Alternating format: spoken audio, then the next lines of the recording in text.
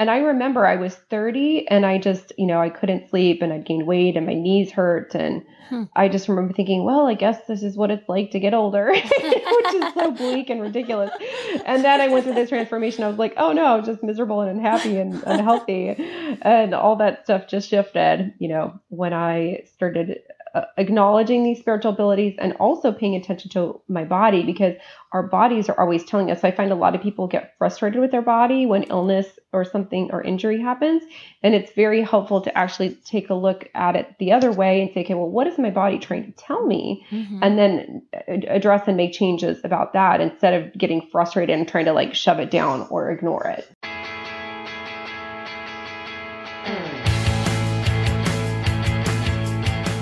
Welcome to And Then Everything Changed, a podcast about the pivotal moments in life and the decisions that define us.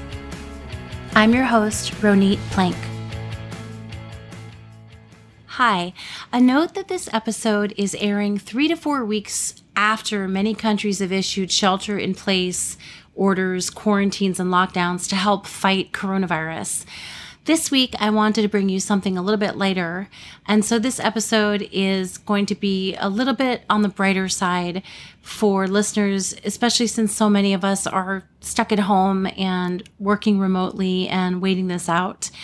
I do have an episode between 19 and 20 called The COVID-19 Experience, Perspectives from Around the World. If you'd like to listen to what people in Milan, New York, LA, Taiwan, and Copenhagen are going through. And I'll have a follow-up to that in about a week or so. Thank you very much for listening. Please take good care of yourselves and wash your hands.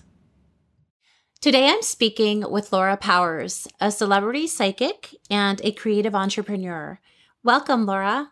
Thanks so much for having me. I'm so glad to be here. I'm really glad too. In fact, you just were a guest on the Ron Burgundy podcast. Is that right? Yeah, yes. I had the pleasure of being on that show with Will Ferrell, and it was amazing. I listened to some of it, and the first question I had was, how do you answer questions as honestly and truthfully, and sincerely as you can when someone is playing sort of a character?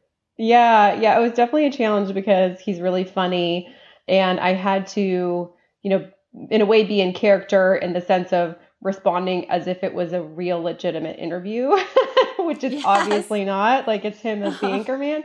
And so, but at the same time, how could someone not laugh to some of the things that he said? So I had to just kind of gauge that with how much do I just kind of honestly answer and how much do I just respond to this is a ridiculous question, Yeah. And did they kind of prep you at all about what the tone would be, or did they kind of expect that you would, because you answered sincerely. I mean, the questions that Ron Burgundy asked you were kind of silly sometimes, but so did they prep you in the beginning because what you do is your life's work and they're asking you questions about it in a way that is kind of silly? I mean, not really. I think the whole point is that it be unscripted and kind of unprepared in that way. The one thing they did say was the point of this is not to make fun of me or what I do, but actually to make fun of Ron Burgundy. And I did feel that. I never felt like they were, making fun of me or my profession or anything. And so I really appreciated that. But I do have a background in improv. I actually used to make my living as an actress, and I did improv for years and years. So I think those skills helped me in this interview. So did your friends know that you had this ability when you were small, when you were younger? They didn't, because I really kept it to myself. I knew that I was different. I could tell other people didn't see and sense what I did. And I was actually self-conscious about it. And I thought that I was likely crazy because other people didn't see or sense what I did. I mean, it was obvious. People didn't respond to what I saw. And so I kept it all to myself. And it wasn't until I was in college and a family friend described a ghost that I'd seen but never told anyone about that I realized that it wasn't, just in my head. And that really started me opening up and acknowledging, that this was happening. How did you first understand that maybe you had this ability that other people might not have? I think everyone has some ability, and it's like many things, there's a range of natural ability. And a lot of people do have a very strong ability, but they've just never had training, so they don't know how to access it, right? With me, my ability is very strong. And so even without training, it was just popping out all Mm-hmm. over the place, especially clairvoyantly. Like I would see ghosts and sometimes not be able to realize that they weren't live people. So that was one area that was very challenging for me. And I would do things like call the cops on a ghost. And then the cops would come and everything's locked from the inside and nothing's missing. And then I was like, oh, it was totally ghost. Okay. Um, so it manifested for me in a lot of different ways at a young age. And then when this family friend described this ghost in detail and had never told anyone about this ghost, and I was like, wow, it's not in my head. And at that point, I was both kind of comforted and terrified by that idea because on the one hand, I'm not crazy, but on the other hand, this is real. And then I have to Mm-hmm. face that and address it.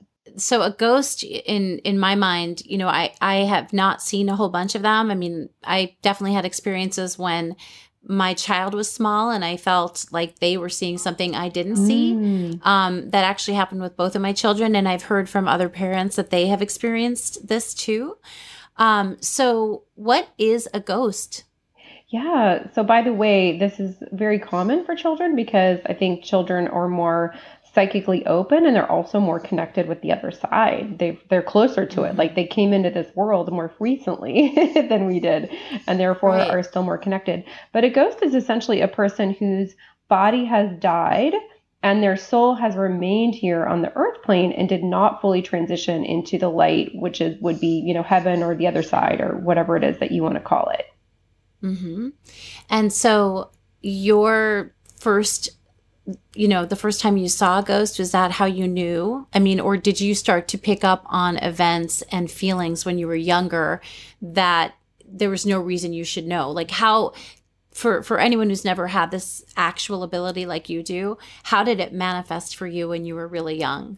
Well, I think it manifested in a variety of different ways. So I am clairvoyant, and that means seeing. So seeing those ghosts, is a visual element, but I'm also empathic, which means feeling. So basically, I feel emotions and energy from outside my body in my body. So that means I might pick up on other people's emotions, physical sensations, headaches or, body aches or whatever.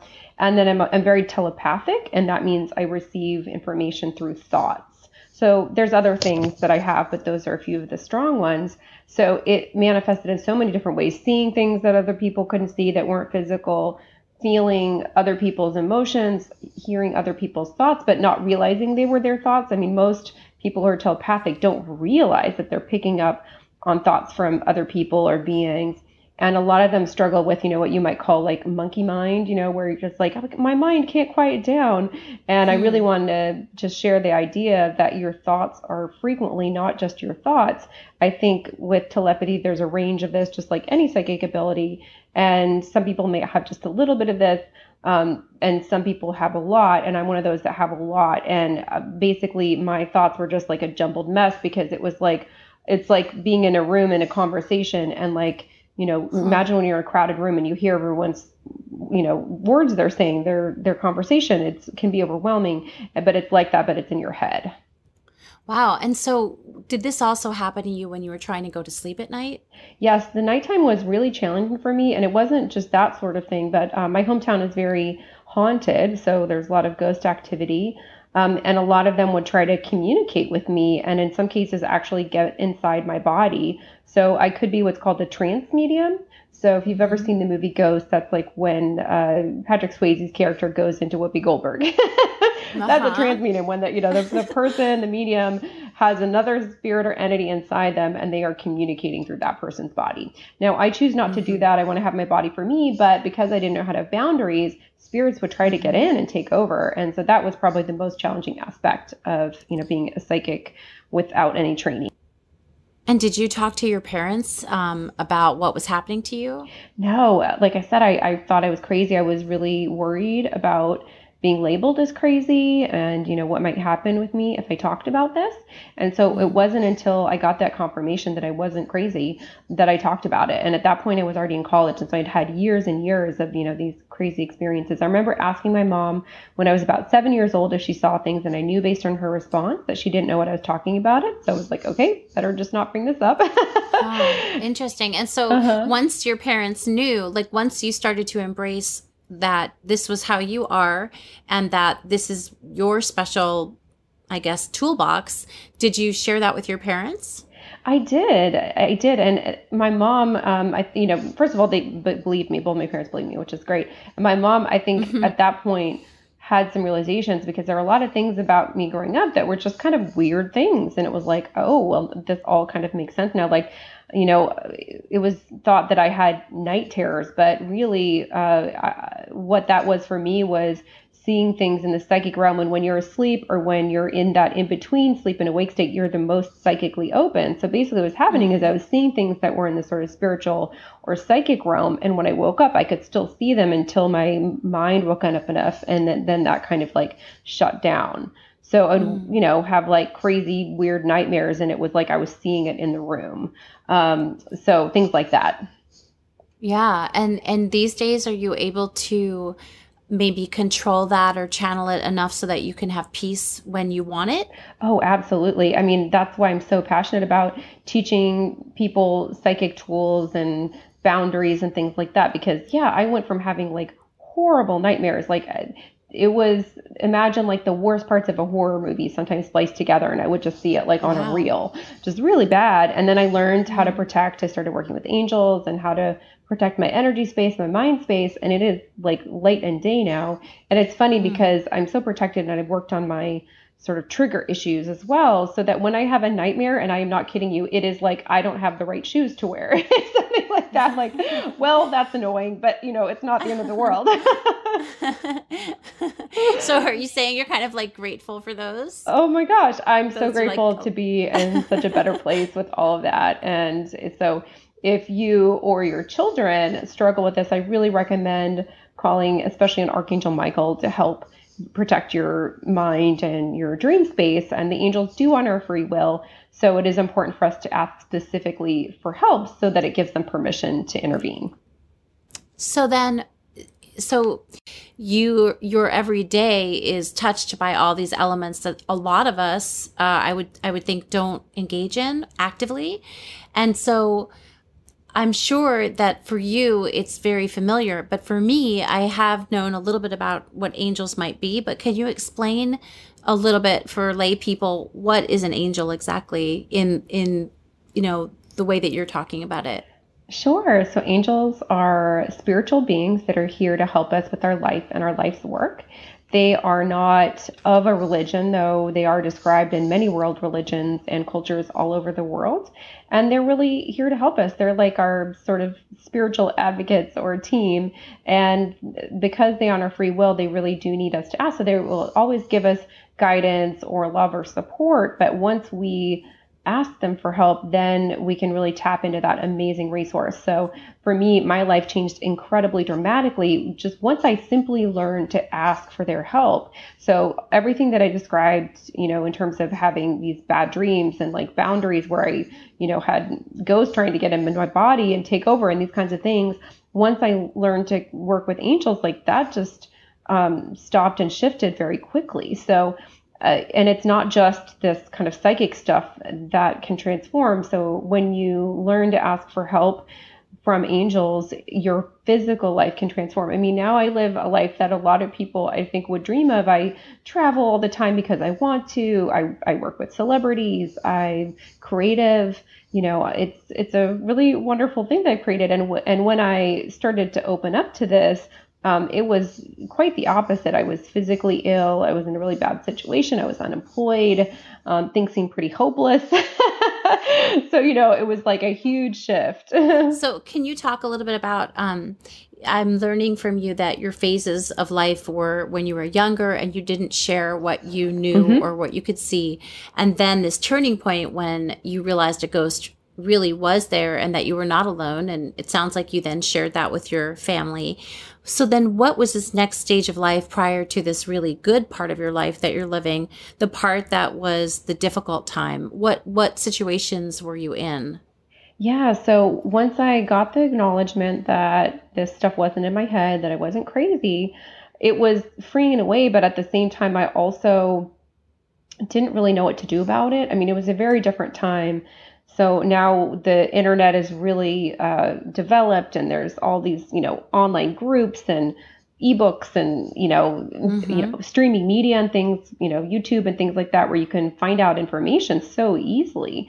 But I didn't have that then, and I was really at a loss to what to do about this new information. So it was like, Mm-hmm. okay, this is real. Now what? I don't really know what to do. I'm pretty scared still.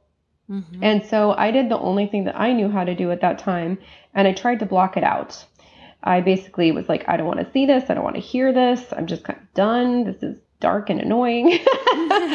And this is actually fairly common. A lot of people with psychic abilities do go through this.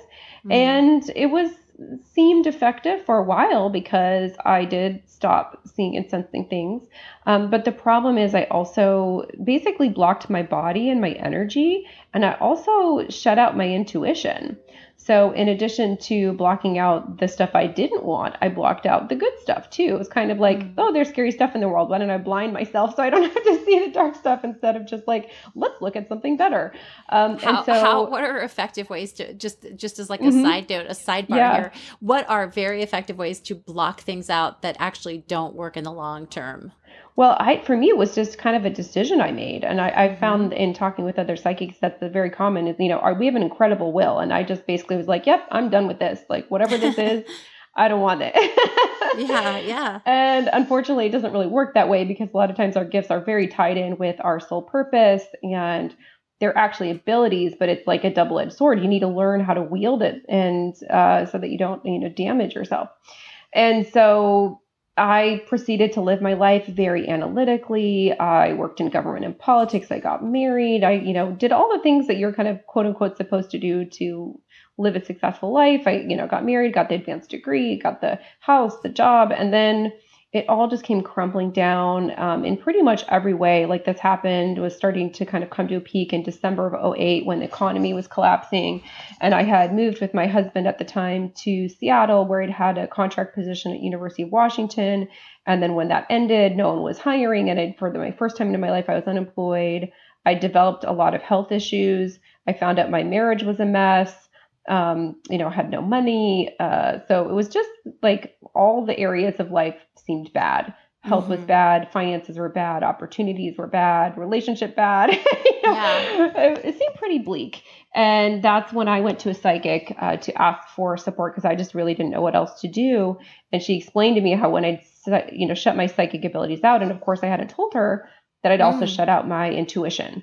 Mm-hmm. And that made sense. And I set about setting the intention to open back up. And I had an incredible angelic visitation experience. And then I just basically kind of started over. Huh. And so how long were you in that kind of, I guess, that jam where you were, like psychically and intuitively jammed up and your life felt like it wasn't in the right direction? How long was that period of time? Yeah, that was about 7 years. Wow. Yeah. And if you are psychic and you do have these abilities and you're not accessing it, and especially if you're specifically blocking it. I mean, it's one thing to not access it, but it's a whole other thing to just like shut it down. That is problematic for a whole host of reasons. One, you're probably not listening to your life path, your direction that your soul wants to go, and also can create physical problems. So in my case, energy connects with the physical. So I was developing some pretty serious health issues. I was on Mm. sleeping pills. I was diagnosed as depressed. I had PCOS and leaky gut. Mm. I just couldn't seem to lose the weight. Mm-hmm. It was a problem. And I'd never had health issues, in my life that were like Mm. that And you were before. young. I mean, you're Yeah, still really young. exactly. And I remember I was 30 and I just, I couldn't sleep and I'd gained weight and my knees hurt. And Hmm. I just remember thinking, well, I guess this is what it's like to get older, which is so bleak and ridiculous. And then I went through this transformation. I was like, oh no, just miserable and unhappy and unhealthy. And all that stuff just shifted, when I started acknowledging these spiritual abilities and also paying attention to my body, because our bodies are always telling us. So I find a lot of people get frustrated with their body when illness or something or injury happens. And it's very helpful to actually take a look at it the other way and say, okay, well, what is my body trying to tell me? Mm-hmm. And then address and make changes about that instead of getting frustrated and trying to like shove it down or ignore it. Yeah, there's a message there, is what you're saying. Absolutely. Yes. There's always a message. And then the challenge is to decode it. And now that I know this, I mean, there are some really dramatic ways that the body will communicate. I've had a couple of times where my back kind of went out, and I put that in quotes, but like nothing, there was no physical action. It wasn't like I picked something up and then my back hurt. It was like all of a sudden my back just was like an unbearable pain and I could barely bend over.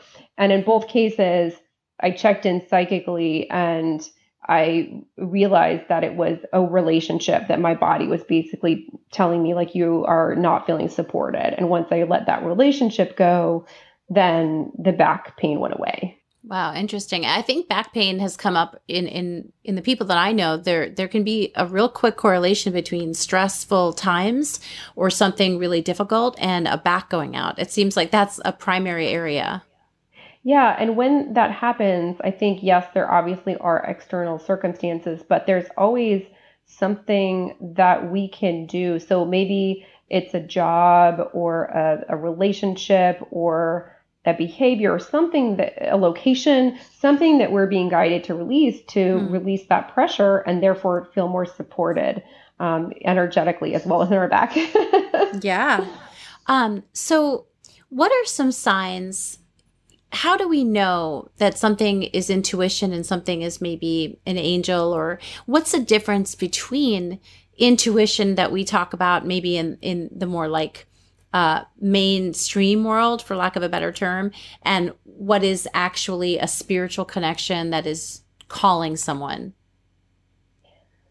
So intuition is, our sort of inner knowing, when we can access it, our soul kind of knowing. And I think it really is tied to intuition, but intuition to me can encompass a whole host of things. It could be your inner knowing. It could also be maybe messages coming in from your angels or spirit guides or the world as a whole. So I think to me, intuition is like a sort of broader term, whereas your sort of inner soul, higher self, that's a more close and deep and personal thing. Mm-hmm. And what are some signs that you might be in touch with a realm that you didn't realize? Like, for example, and forgive me if this is a silly question, but what do you think about déjà vu? Oh, yeah. So I think déjà vu is very common. And I think there are times when we have actually been shown something before we're incarnated, or maybe even earlier in a dream or something. Something has been pointed out to us as like something to pay attention to, or a trigger point of some kind. So as strange as it may sound, most of us do quite a bit of planning before our life for the life that we have. Like before we're born, there's a sort of life plan that is established. And a lot of times there'll be these kind of markers created for us to have some kind of awareness. Mm-hmm. And so when you're experiencing a déjà vu, it might be sort of like okay, you made it to this section, or you knew about this at some point. Mm-hmm. Yeah. It can host a variety of different reasons, but that's one reason. I think there also are some strange things with the sort of space-time continuum, because I don't think that time is happening in a linear fashion. So there can also be things with that. Yeah, because when it does happen, it can be really like interesting and also unnerving, and it just is so real, right? So what are some other ways that people can tune into their natural spiritual connection, or I don't know what you want to call it. I won't call it intuition, because I think, as you said, that's kind of a bigger term, a bigger catch-all. But how can people start to tune in and listen that might help them feel these connections better? So a big thing is having that time where you can be receptive and receive information from yourself, intuition, etc.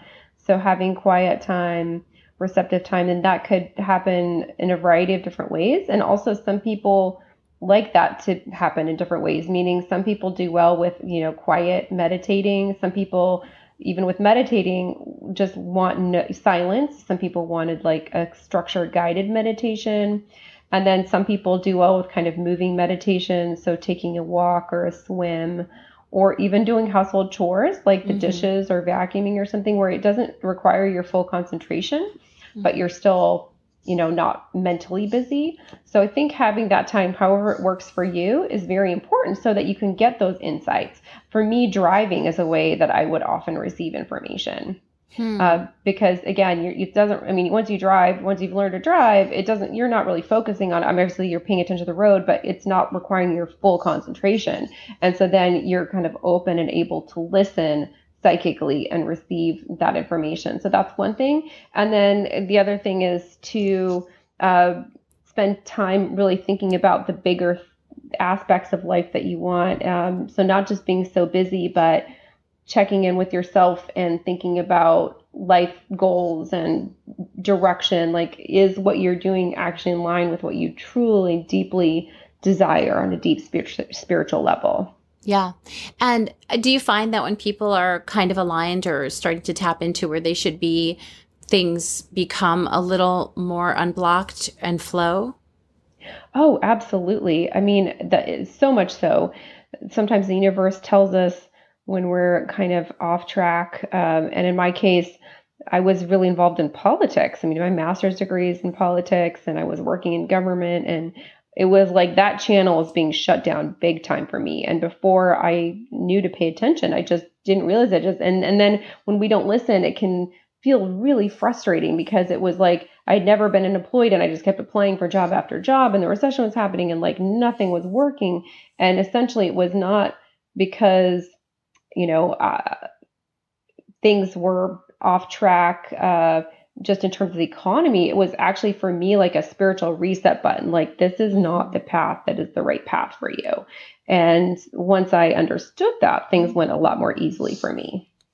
And so when you encounter people who are maybe circumspect or people who are doubtful that these are all resources we can tap into, what do you say, for example, if someone says we plan our lives, you say we plan our lives before we're born, who would want to plan a life of such trauma or such difficulty? And I'm sure people have asked you that. And so I feel like I need to ask that. How do you think about that? Sure. So I think it's certainly very complex. And there's a book, if you want to learn more about this, that I recommend called Your Soul's Plan. And that is about pre-life planning. And there's a follow-up book that's about why people choose in particular difficult things. And if you want to listen to an interview with that author, it's on my podcast from several years back, but my podcast is called Healing Powers Podcast. But essentially it varies a lot, but we have lessons that we're learning, and our soul experience all has to do with that. So we may not understand why it is, but there's always some, deep level of learning that's happening. And so this was something that was really important for me in my development as a psychic and as an empath, because I used to try to solve everyone's pain, for example, take away everyone's pain, like pain is bad. And what I didn't realize until I started doing this work is that a lot of times pain is there because there's a lesson that we're being taught to learn.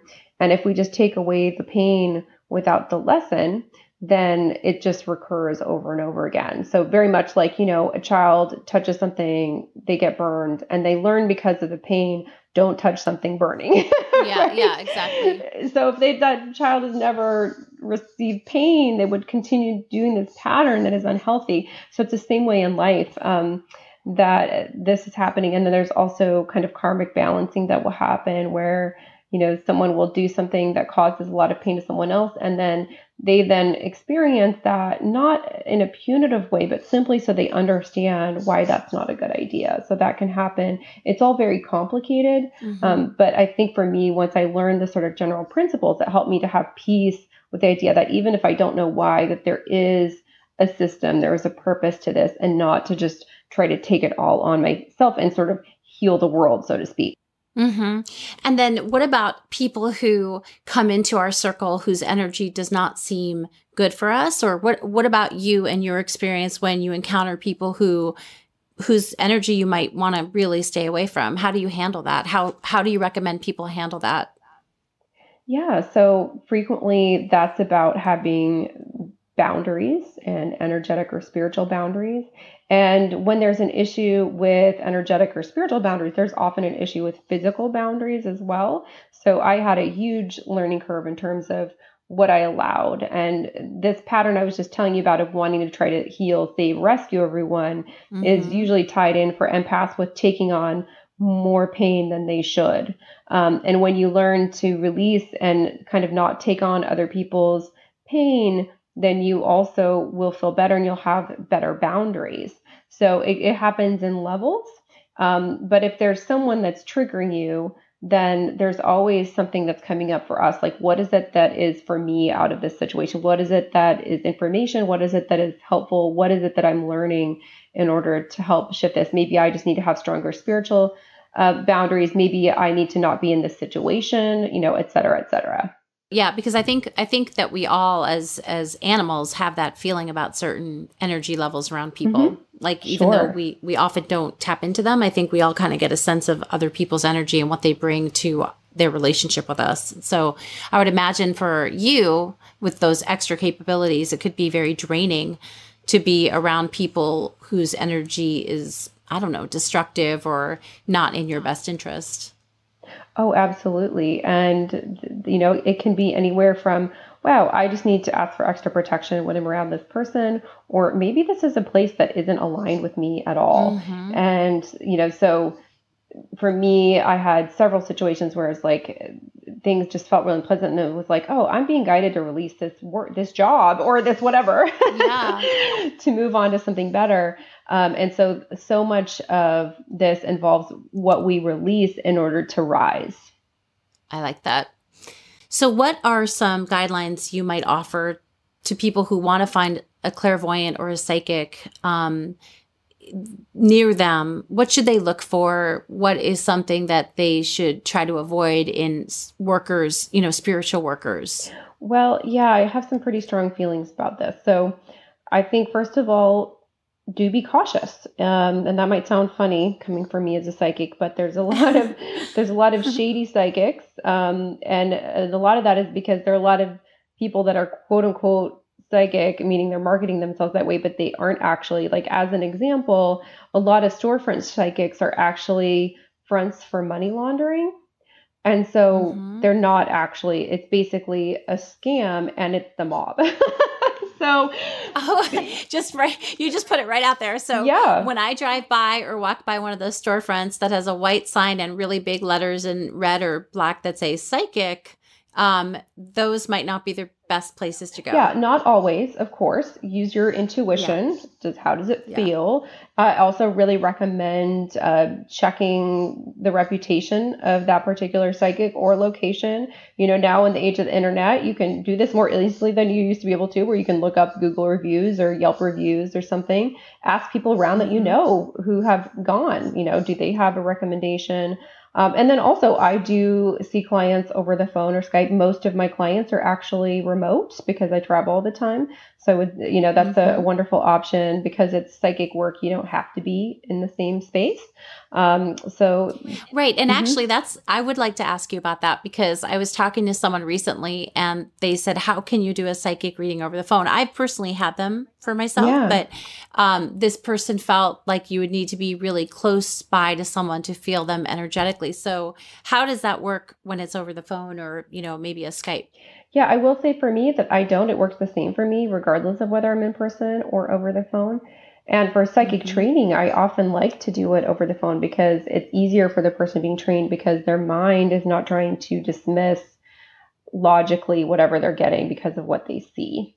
So just a note about Mm. that. Psychics are like doctors in the sense that there's so many different types and so many different specialties. So there are some psychics who, for example, if they use psychometry, which that means getting information through touch, they might need to hold an object or something that belongs to someone to get information. So they're obviously going to need to be in person.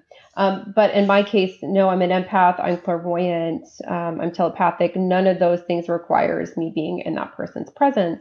And over the phone, all I need to do is kind of tune into that person's energy field, and then we're connected, and that's it. So I even do some readings for clients that prefer it. For example, if they're in a different time zone, or if they just don't want to schedule it over the phone, we'll even do some during email, although most people like to do the in real time aspect. That's interesting. You mean so actual separate times of sending an email to each other with information? Right. So they might send me an email saying, here's my questions, here's what I want you to look at, or here's what I could use some healing on. And then I will, in my time, tune in, get what I get, and then email them back.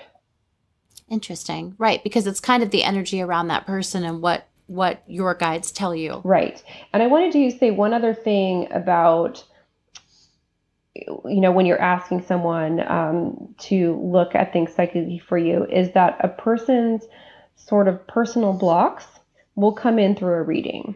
So I don't recommend asking someone who is very physically sick, for example, as a psychic about health, or someone who has money problems as a psychic, asking them about money questions, because their blocks will influence whatever they're getting. So, just to put that out there. I would not have thought of that. I would have thought that if a psychic's ability could transcend their own blocks to reach out and pick up what they need from the person they're talking to. So that's a good tip. No, it's like we all have kind of like a filter for the information. So yeah. Right. Well, that probably plays into, following your own instincts and intuition about the person you're talking to. Just because they're a psychic doesn't necessarily mean they're the right one for you. Absolutely. And then also when we speak about those storefront psychics or other psychic, possible behavior, should a psychic be asking you to come regularly or to continue to pay money for help? They can. I think it all depends on the services being offered and if it's helpful. So I do work with some of my clients regularly with packages and things. So if people work with me frequently, then they will frequently buy a package. And of course, each time we're talking about different things. It's not like we're talking about the same thing every time. That would obviously be dysfunctional. And I only want to work with people if I feel like there's progress. In fact, I've had some clients where I had to say, like, I don't think this is helpful, because let's say we were just talking about the same thing over and over again, and I'd give the same information and then nothing changed, and then it was the same conversation the next time. Like, I'm not interested in that. So it's very rewarding for me, because I will work with people long term, and they will have like very big shifts in their life and circumstances, growing their businesses, healthy relationships, better jobs, etc.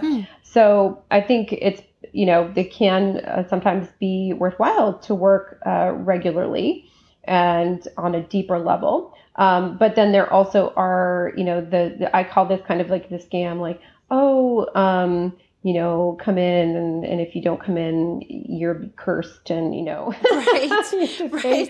That's big money. That's and kind of what I was thinking of. Yeah. Okay, well then I want to ask you if there's anything that I haven't asked you or we haven't talked about that you think would be helpful. Yeah, so if you are interested in this information, I believe there are no accidents. So if you're listening to this interview, it's likely because there's something here for you. So follow that intuitive feeling, or if something feels exciting or of interest, definitely follow through with that. There's so many ways now in this communication age where you can educate yourself and expand your knowledge. So I have 7 books about all different kinds of things, from angels to manifesting and ghosts. So those are always there for people, and they're, very low cost, obviously. And I encourage everyone to get some kind of training, or at the very least do meditation or something to help them access and connect with their own gifts. So you don't have to want to be a professional psychic like me to connect with this. Just connecting with your own gifts and abilities is, I think the purpose is really to just help your life get better. Yeah. And so where can listeners where's the best place to send listeners to find more out about you and to see what you offer? Sure. So my website for this type of work is healingpowers.net. So my name is Laura Powers, so it's tied in with my last name. And also we talk a lot about health and wellness and spirituality. So it's healingpowers.net. And I also have a podcast by the same name where we talk about all this kind of stuff. I've been doing that podcast for 9 years, so there's a wealth of information. Wow. Yeah, and it's funny. I feel like that's ahead of the podcast curve even. Oh yeah. No, I was definitely an early adopter. Like when I started podcasting and I would tell people what I did, most people would say, "What's a podcast?" That's funny. So we're at least in a much different place now where people have at least heard of what a podcast is, even if they're not a listener. Yeah. Laura, thank you so much for opening my eyes to a lot of this and making me understand a little bit more than I used to understand. And I hope that if listeners do find this intriguing and want to learn more, they'll check out your podcast and all the stuff that you have to offer. Thank you so much. And good luck with all those projects that you're working on. Thank you. It was my pleasure. And good luck with your podcast. I feel like you're going to do great things. I really appreciate that. You're welcome. Hi, thanks for listening to this episode of And Then Everything Changed. Since you're here, you probably appreciate stories that take you into another person's life and their experience. My friend Becky Ott-Jennison has a podcast that does just that. She began the Death Dialogues Project to help her cope with her grief, and now she interviews guests about their losses and helps to remember and celebrate their loved ones' lives. You can find the Death Dialogues Project on most podcast platforms, and she has new episodes every week. Once again, that's called the Death Dialogues Project.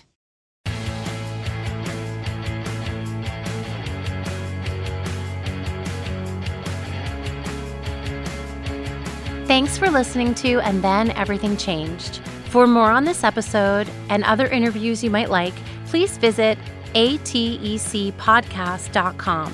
You can also find And Then Everything Changed on Facebook, Twitter, and Instagram. And if you like this podcast, please do share it with your friends and take a minute and rate and review so that others can hear these stories too. Thanks for listening.